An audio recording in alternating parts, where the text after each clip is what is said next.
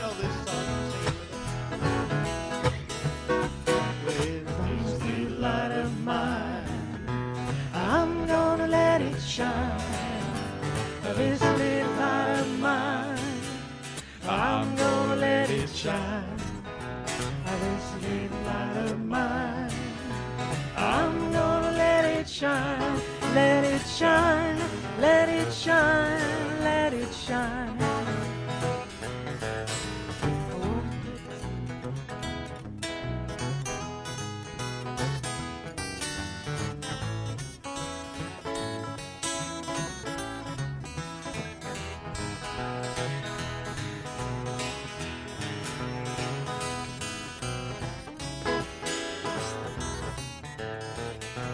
All right, now everybody sing it. Here we go. With this little light of mine, I'm gonna let it shine. This little light of mine, I'm gonna let it shine. This little light of mine, I'm gonna let it shine. Let it shine, let it shine, let it shine. Let it shine, let it shine, let it shine. Amen. All right. Isn't the Lord good? This is fun. It's okay to have fun in the house of the Lord, isn't it? Amen. This is good. Yeah. Well, I want to continue speaking on 1 Peter. And guess what? We're made it to chapter 2. Yeah. We're making good progress here. But just so you know, for those that maybe haven't heard of first chapter 1, what Peter's doing here in this letter is that he is encouraging the readers of that day to continue to press in and press on for Christ, even in the midst of severe persecution. That's what's happening in that day of Peter when they're writing. The church has been scattered all around Asia Minor, the world at that time, and Peter's letter is to the scattered church. Not to a particular church in one location, but it's to all those that have scattered around. And the reason they're scattering is for a couple reasons. Number one is because they're going home to their homes. And number two, some of them are running from persecution because it's that bad. They are going through severe threats for their life. This is the real deal stuff. This is not just perceived persecution, but this is really going on. And they are in a life and death reality. And Peter is trying to give them instructions and encouragement how to shine for Jesus in the midst of all this stuff that's going on. Difficult times were happening. Difficult times are happening today. It's just as bad in some parts of the world. We're sheltered here in northern Michigan. We really are sheltered here. We really don't know what persecution is. But go to some parts of the world that you're under severe threat for your life if you declare Christ. Thank the Lord we don't have that here, but you know, I think that those that are really having to stand for Christ at the risk of life and death, they probably really mean it, don't they? They probably aren't faking it. Yet I think sometimes in a church where there's not persecution, we can fake it until we make it. We hope we'll make it. But in there, it's real stuff. Peter is encouraging us that we are to endure. If we endure to the end, we're going to win. If we can endure to the end patiently, we're going to get through it, and the process of enduring is going to make us better. Paul tells Timothy, if we endure, we will also reign with him. Think about that. Think about reigning with Christ someday. To be able to endure hardship and trouble in this life, the critical factor of that is seeing persecution the way God sees it, and not the way the devil intends it. There's a big difference. One of the main issues that Peter is trying to get into the people's life is that I don't let circumstances impact my Christianity. That I let my Christianity impact the circumstances. In other words, when I have the tough times coming, that I don't panic and I don't become fearful in it, and I don't wonder where God is.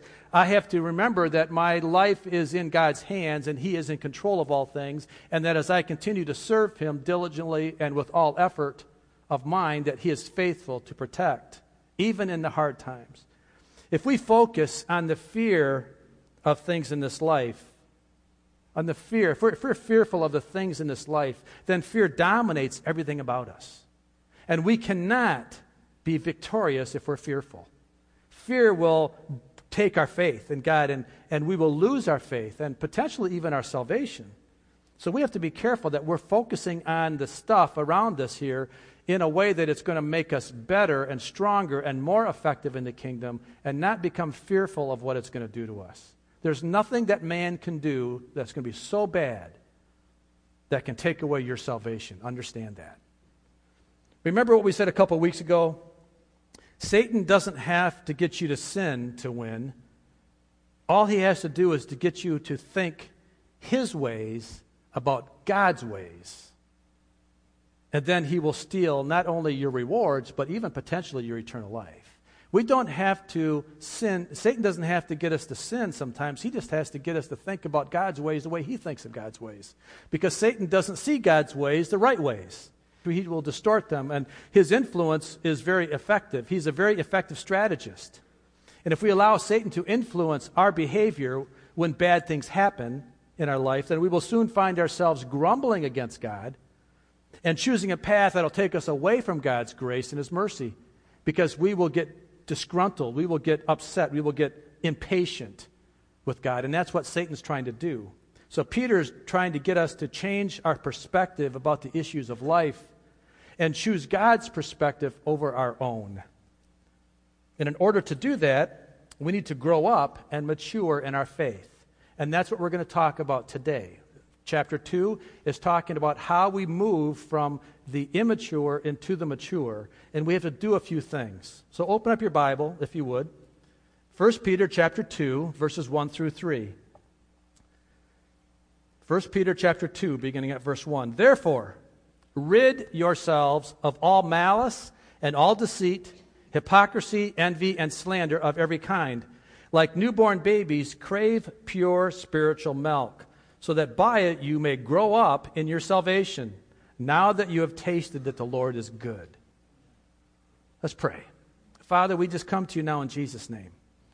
And Lord, we just ask you to enlighten our hearts and our minds today. Help us to speak what needs to be spoken. Help us to hear what needs to be heard. And Lord, just clear up any distractions that we would have today, and just allow your purpose to be shown today and to be magnified. In Jesus' name, amen.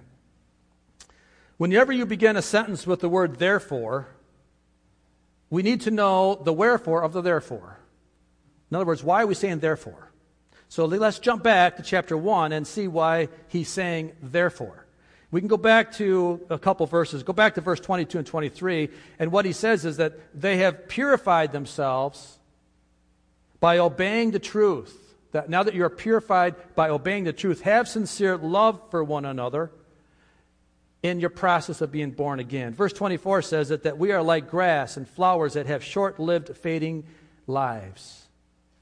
Yet the word of the Lord endures forever, and that we are to believe in and cling to the word that was preached to us. So we're born again. We are learning to love other people. That's the process. Therefore, Peter has laid the foundation that he's going to build on now, so that we can live our lives after this, craving the things of God and growing up into eternal life. How do we do this? Well, he starts off, first of all, by we have to get rid of some stuff. So we're going to be talking about ridding and craving and growing up today. We're going to be talking about the things we have to get rid of, the things we have to crave in our process of growing up. Therefore, he says, rid yourselves of all malice, deceit, hypocrisy, envy, slander of every kind. What do these mean? What is malice? Malice is, very simply, the intent to harm someone. Deceit is the act of misleading away in the word or action, that you're misleading someone by your words or your actions. Hypocrisy is to act in a way that is not true to your nature. That's the definition. Spiritually, what it means is that if you're a professing Christian, if you claim to be in Christ, are you living a life that is truly honoring that, or are you being a hypocrite by not living the way you're professing? Envy, to want something that doesn't rightly belong to you. slander, to make false accusations against someone intending to harm them. Peter says we are to get rid of these ungodly behaviors, that they are just not supposed to be in the life of a believer. What does it mean to get rid of something? Well, to get rid of something means to actually be free of it. That you are in a better position because you no longer have to deal with something or someone that is burdensome or unpleasant to you. Some synonyms for ridding ourselves would be to be freed or cleared or purged, liberated, relieved, to be done away with. We're not supposed to manage it. We're supposed to get rid of it. We're supposed to be freed from it, right? So we are not to manage our malice. We're not to manage our deceit. We're not to manage our hypocrisy. We're not to manage our slander. No, we are to get rid of it, meaning we don't have it anymore.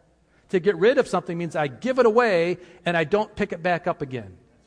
So let's not let that little three-letter word not mean as much as it's supposed to mean. It is supposed to mean exactly what it says. Get rid of it. Throw it away. Don't touch it again. We aren't to kid ourselves when we are to rid ourselves of these attitudes and these actions, because these attitudes and actions are bondage. They keep us in a spiritual bondage of disobedience and sin.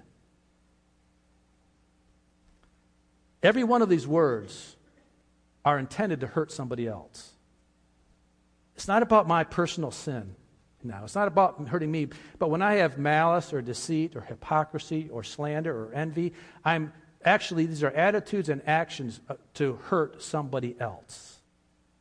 And we're to put that away. We're not to gain something at someone else's, at another's expense. Let's put this into perspective of how we're to be living in a Christian life now. Remember, Peter's speaking to Christians in this letter. He's not speaking to the world. He's not speaking to worldly people. He's speaking to Christian people. That means he's speaking to you and I today. And living like this other way would be the norm of the world. So we can expect people in the world to be envious and to be slanderous and to be deceitful. We expect that in the world, but we don't expect it in the church, do we? But why do we have it? Last week we spoke at length about loving people from the heart. Agape love. Remember that? We went through the 4 forms of love, ending with agape. And that agape means that we are to love as the Father loves us. We are to love unconditionally. And that was a hard word last week because it put pressure on us. It put the reality on us. It put the responsibility on us that if we're going to be a Christian, if we're going to be a follower of Christ, then we need to love like Christ. Not love like we think we want to love, but to love like Christ, agape love. And it was a good word. I encourage you to go back and listen to it if you weren't here last week. It's on the website if you want to, but it is a challenging word. That's exactly why we need to rid ourselves of this list of bad attitudes and actions if we are to effectively be living in the love of Christ. If we're going to be sold out and living agape love, there is no room for this list of bad things. There is no room for malice. There is no room for bitterness or envy or strife or any of these words we spoke. There is no room for envy and slander. We just got to get rid of this stuff. We can't have it in our life if we think we're going to be Christians. We just can't have it. And we got to start reading God's word and really believing what it says. We can't read it and think it's for somebody else. We can't read it and think it was for that time frame. We can't read it and then over time forget about it, thinking that it's really not going to be serious or significant, because I'll tell you what, when we stand before the judgment seat of Christ, these words are going to come back to us. Our words and our actions are going to come back to us. And if we're not taking it serious now, if we think we can manage this stuff and still be pleasing to the Lord, can I just tell you, you're being deceived? The enemy is clearly working in your life if you think that you can just manage these things in your life. There is no room for malice. I'm telling you right now, there is no room for it. We have to get rid of it. There's many other references in Scripture that instruct us on the urgency and the necessity of this. Turn in your Bible to Ephesians chapter 4. Ephesians chapter 4, verses 29 through 32. It says, "Do not let any unwholesome talk come out of your mouths, but only what is helpful for building up others according to their needs, that it may benefit those who listen." It's so interesting how these scriptures just kind of play right into each other. Verse 30, and do not grieve the Holy Spirit of God, with whom you were sealed for the day of redemption. Here it is, verse 31. Get rid, there's that word, get rid of all bitterness, rage, and anger, brawling and slander, along with every form of malice. There's no room for it in a Christian's life.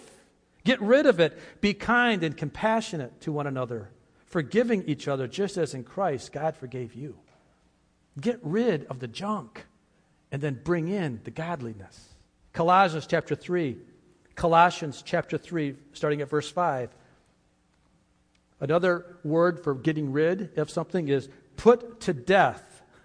Therefore, whatever belongs to your earthly nature, sexual immorality, impurity, lust, evil desires, and greed, which is idolatry, because of these, the wrath of God is coming. You used to walk in these ways in the life you once lived.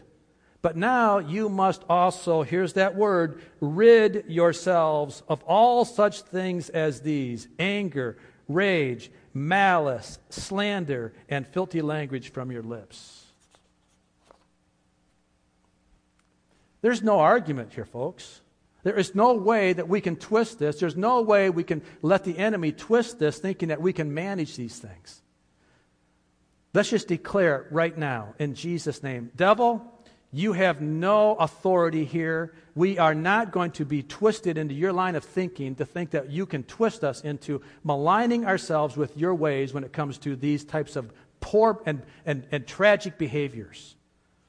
We line ourselves up with God's Word. Now help us, Holy Spirit, to live this out in Jesus' name. Having love control our hearts means that we have to get rid of the things that aren't love.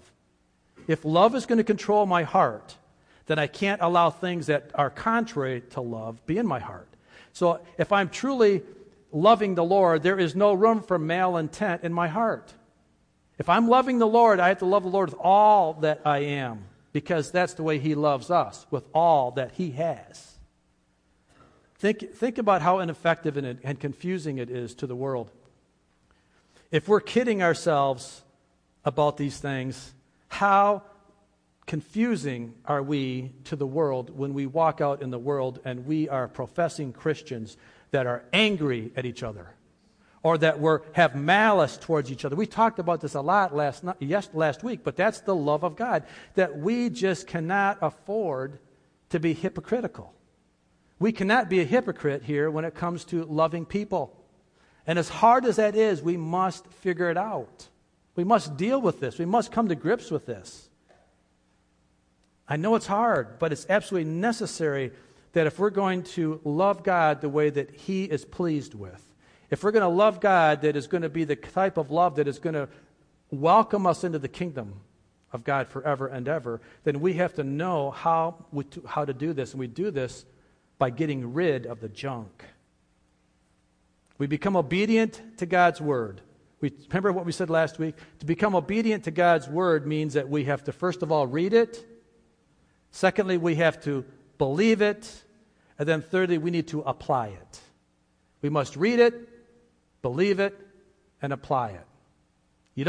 If you don't know what it is, how can you believe it? And if you don't believe it, how can you apply it? So we must read it first. We must believe it, not twist it, not make it something that it doesn't mean, not try to make it twist it around so I can apply it. No, we need to apply it the way it is.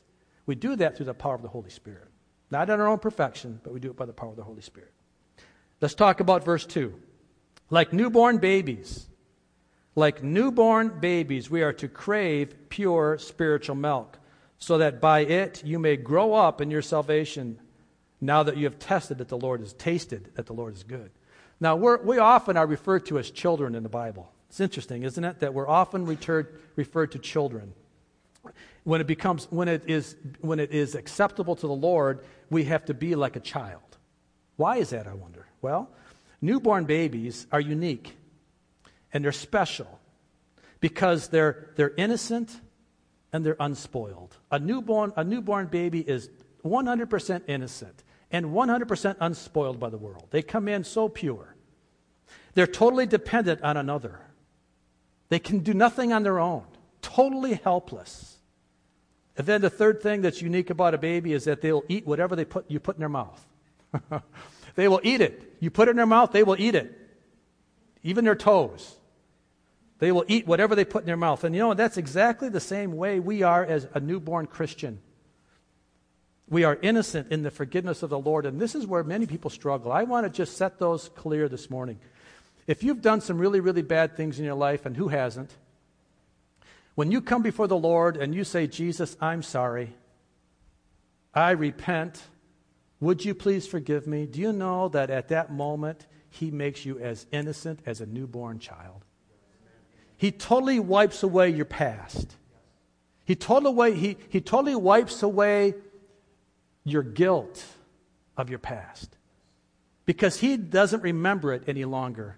He doesn't remember it. It's as far as the east is from the west. They'll never meet. He will never bring it back up again to you. Now, what we need to talk about, though, is you need to recognize that even though, yes, you are innocent before the eyes of God, you're innocent and you're pure before him, unfortunately, we do have physical consequences sometimes that come along with us. Life is not going to be necessarily easy, and we're going to talk more about that later. But you need to know, first of all, that you are totally innocent of your sin. And you need to revel in that, and you need to enjoy that, and you need to accept that. And you need to forgive yourself as God has forgiven you. The second thing we are is that we're totally dependent upon someone else instructing us about godly things. Because in our human nature, we are nothing godly. Our human nature, there is nothing about us that's good in ourself. We must be instructed on the things of God so that we can grow up. As a newborn Christian, they'll eat spiritual food that's given to them, no matter if it's good or bad. And this is where we have to be careful that we don't get into false teaching. Because we need to make sure that we're giving them pure spiritual food, not something that's twisted, something that's spun by man or by the devil. The craving that we have for God, it's vitally important that we must make it pure and not twisted. How many here have ever taken a drink of spoiled milk? How many of you have gone to the refrigerator when your wives weren't watching, men, grabbed out the old jug and just guzzle it? Because you're supposed to not do that, right? But when wives aren't watching, we can do it. My wife's not here today. She's downstate with our kids, so I can tell. She won't listen to this, I'm sure. But nothing worse when you take that jug of milk and you take a big guzzle of it and it's spoiled. You do it one time in your life. That's all it takes. You never do it again. Because from then on, you will smell it first. And you will sniff it if it's it looks good. It looks good in the container. And so many times the things of God's word can, if it's not pure, people can spin it and spoil it. And on the outside it looks good. The container looked good. It didn't. You couldn't see the curdling by looking in the container. And so many times there are things of God's word that are twisted that come to us that look good on the outside, but they're not pure on the inside. We need to be careful. We need to be really careful that we need to have good, clear, pure spiritual teaching so that we can grow up unadulterated and untwisted by the word that may not be so pure. But when the milk is cold and when it's fresh, it tastes so good.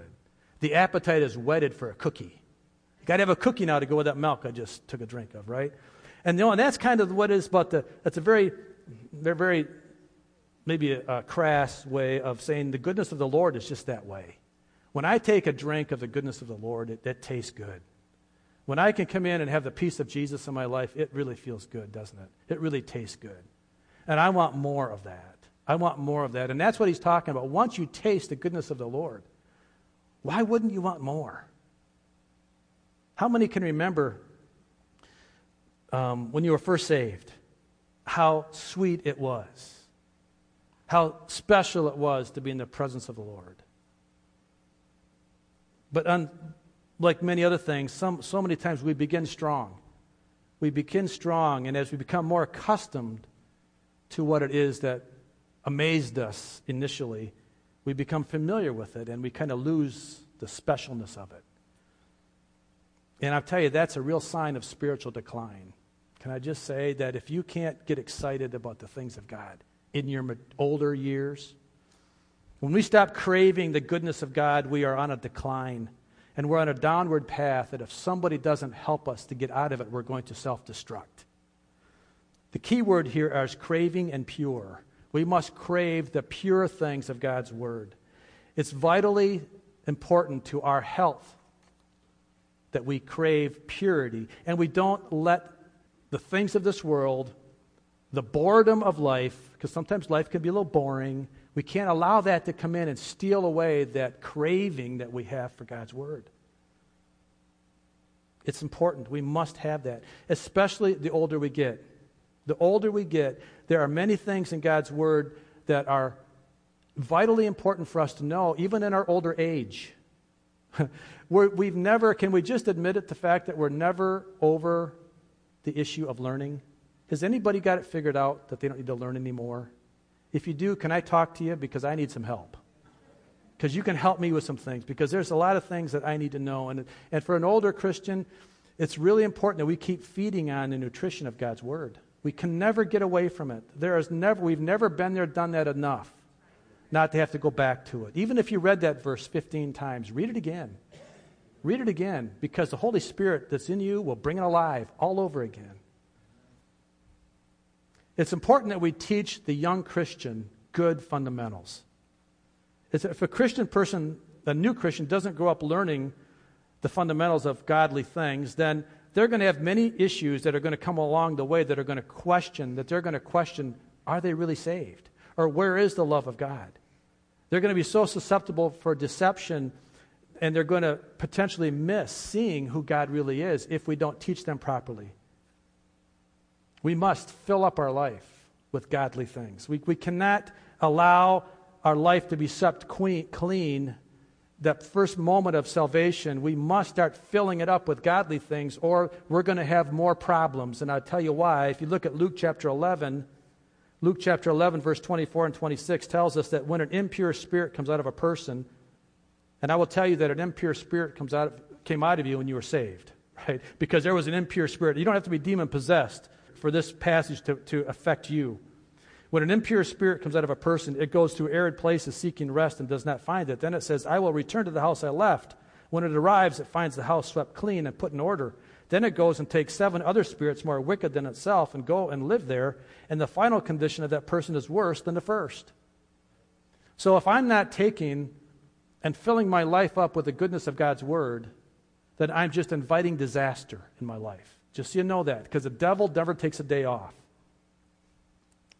He never takes a day off. As soon as he's kicked out, he's looking to come back.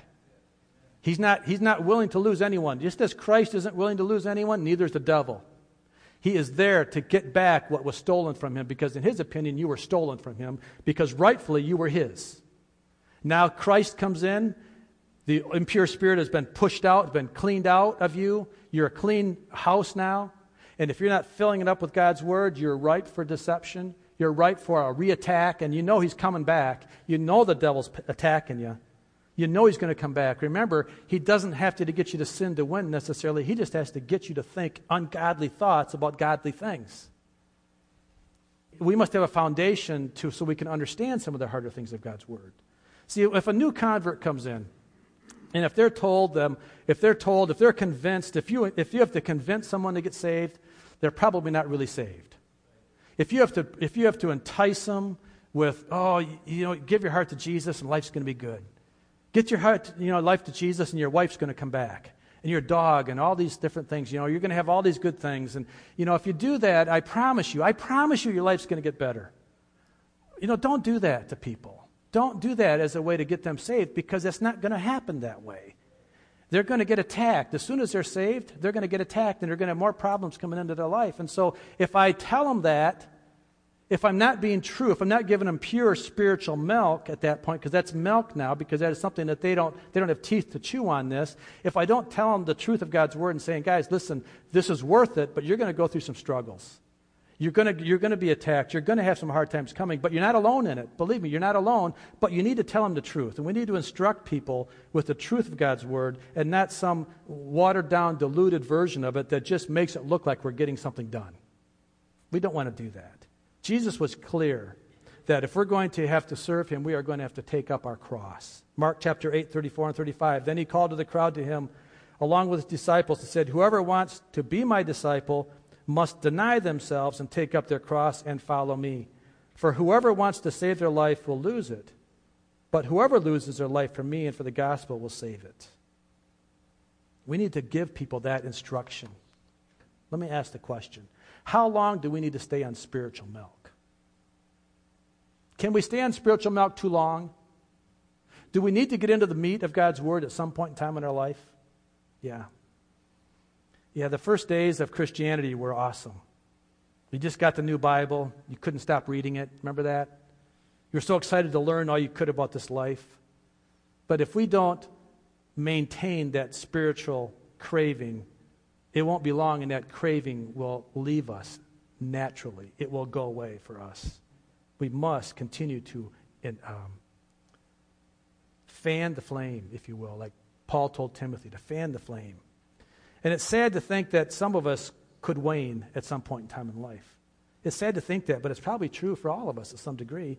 The reality is, if you're not still craving the Word of God, you need to get it back. You need to get it back. You need to take responsibility for it. You can't naturally just say, well, I'm going to just get it when I go to church. I'm just going to get it by the Sunday school teacher or the pastor. No, our days of learning of God's goodness and grace never end. And our holy requirements are always in front of us. The writer of Hebrews had a similar message to the readers of his day because he had the same issues. Hebrews chapter 5, verse 11, "We have much to say about this, but it is hard to make it clear to you because you no longer try to understand." He's talking to seasoned Christians here. This isn't to the world. "In fact, though by this time you ought to be teachers, you need someone to teach you the elementary truths of God's Word all over again. You need milk, not solid food. Anyone who lives on milk, being still an infant, is not acquainted with the teaching about righteousness. But solid food is for the mature, who by constant use have trained themselves to distinguish good from evil." The writer here is talking to the mature, or not, shouldn't say mature, talking to the established church. "We have much to say about this, but it is hard to make it clear to you because you no longer try to understand." Does this hit home at all with us? Are we trying to understand God's Word? Or are we thinking that we got it all figured out? A person that isn't interested in learning can't be taught, just so you know that. If you're not interested, if you're not willing to come into a Sunday school class or a Wednesday night Bible class or a women's Bible teaching or a men's group, if you're not constantly looking to get fed, then you won't get fed. Nobody's going to force feed you. The Holy Spirit's not going to force feed you. You just won't get fed. Then the writer, he goes on in verse 12, "In fact, though by this time you ought to be teachers." Most of you ought to be teachers, he says. "You need someone to teach you the elementary truths of God's Word all over again because you never grew up." I know this is hard, but physically a child can't help but grow up. These little kids in the front row earlier, they can't help it. As much as we as parents don't want our kids to grow up, they're going to grow up. Spiritually, though, it doesn't just happen automatically. Spiritual growth doesn't happen without spiritual effort. You're not going to grow up automatically spiritually unless you put effort into it. Do you know that? Just because you've been saved for 30 years doesn't mean you're mature. We need to grow up. We need to live on milk while we're young, but we need to progress from milk into spiritual food. We need to get into God's Word, into the meat of it. How dangerous is it for a young Christian that isn't taught, isn't discipled, isn't taught godly things? How dangerous are they and how susceptible are they for a false teaching? Because remember, they're hungry. They're craving something. And whatever you put in a baby's mouth, he'll eat. Whatever you put in a young Christian's mouth, he'll eat it, even if it's not pure. That's dangerous. And we, as older people, we need to see that, and we need to help that. But at the same time, we need to make sure that we're not putting anything impure in our life. We need to make sure that we're trained to distinguish between good and evil. So Jackie, as we come, she just went out to get some music. We're going to conclude here in a minute, but see, it takes effort. Can I just say this? It takes effort to grow up spiritually. How many here have been a Christian more than a year? How many more than 5 years? How many more than 10 years? 20 years? 30 years? Okay, let me ask you, how much effort have you had to put into your spiritual life over those years? What happens when you start to coast? Somebody tell me what happens to your spiritual life? What happens to your closeness to Jesus, or that ability to go to God and pray earnestly and fervently when you haven't been time in the Word lately? It gets dull, doesn't it? It gets hard. It's just not pure anymore. It seems forced. It seems like when you're praying that your words don't go above the ceiling. You ever had those dry times? Now, here's the deal. When you have the dry times, sometimes great work and the great things are accomplished in the dry times, because this is where we need to persevere and we need to endure patiently to the end. This is not where you give up. This is where you keep hanging in there. Jackie, we're ready for you whenever you're ready. But as we conclude, though, I want to ask the questions a little bit here this morning. Are we still craving the things of God? Think about this. Just close your eyes and just think of this question. When was the last time I craved the Word of God? When was the last time that I couldn't wait until I opened up the Bible? When was the last time that I just couldn't wait to get up in the morning so that I could open up the Word of God and spend some time in prayer? You see, if we're going to grow up, it's more than just simply reading a quick little devotional and then getting on with our day. That's equivalent to an adult sucking on a bottle of milk. How embarrassing would it be if you go out for dinner with some friends, you go down to Kelsey's or you go down to Terry's place or something, and you open up the menu to order a nice steak, and your buddy pulls out a bottle of milk and starts sucking milk because he's not old enough to chew steak. Pretty embarrassing, wouldn't it? But yet, how many times are we embarrassing ourselves spiritually because we should be walking above the elementary truths, and we should be walking into His kingdom with authority and power and knowing that we are conquerors. But yet, all we're doing is really sucking a bottle of milk because we haven't got to that point yet. You know what happens? You know how many people you let down that way? Because the reason you come to church here is not just to feed yourself up, but people need you. People need you to be mature Christians so that you can help them. And you need to be off spiritual milk at some point in time in your life. And you need to be able to stand up and be that mature Christian that can help them absorb the difficulties in life, because you've been through that before and you're still growing in it and you're still eating the meat of God's Word and it's fresh in your mind, and you're able to give a quick response to help someone that's struggling because they're spiritually young. And if I'm an older person that's not spiritually able to help somebody else, that's going to take my rewards. It's going to hurt me in the end as much as it's hurting them. So this morning, I just want to ask you the questions this morning. I just want you to think about it, and I would like you to take this home with you when you go today. But I just would ask you to reevaluate your life and ask yourself, as I'm asking me, how hungry am I? How spiritually hungry am I keeping myself? Father, we just come to you in Jesus' name. And Lord, this is one of those messages that needs to sink in for a bit. This is one that might be forgotten quickly. But Lord, I pray that your Holy Spirit would just be with us and recreate for us a hunger and help us to be able to be quick to learn of your goodness that we've tasted at one time. Bring that pure taste back and that appetite back into our lives. Give us that new life again. Restore that burning that we had at one point in time in our life. Lord, help us to get rid of all the stuff that we need to get rid of. Help us not to manage it. Help us to get rid of it. Let help us to fill up our life with of your goodness and your mercy.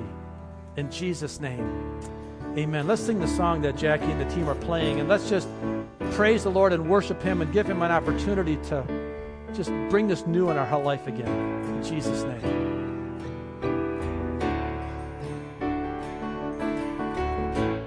Stand with us if you'd like to. I lay my life down. I lay myself down.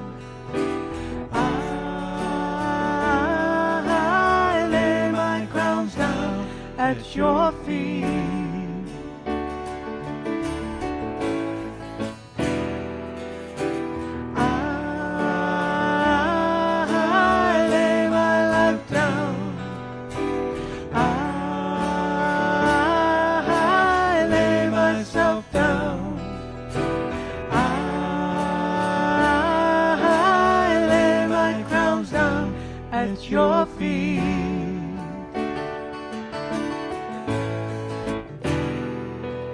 To win for the Lamb the rewards of his suffering.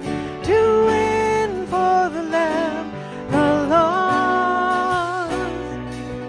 To win for the Lamb the rewards of his suffering, and take up the cross. I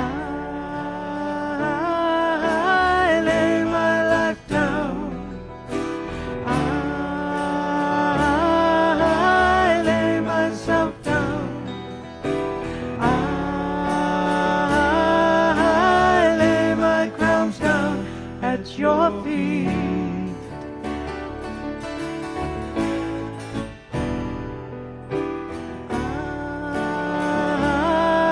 I lay my life down. I lay myself down. I lay my crowns down at your feet. I lay my crowns down at your feet. I lay my crowns down at your feet. Father, as we lay our hearts down before you today, Lord, I pray that you'd be honored. Pick us up, Lord Jesus, and restore us into that newness of life. Give us, Father, that desire to know you better this week. Help us, Lord, to just to follow you closer than we ever have before, knowing that the times are tougher and tougher, and we need you more and more. So I pray your authority, we pray your blessing. We accept your goodness in Jesus' name. Amen.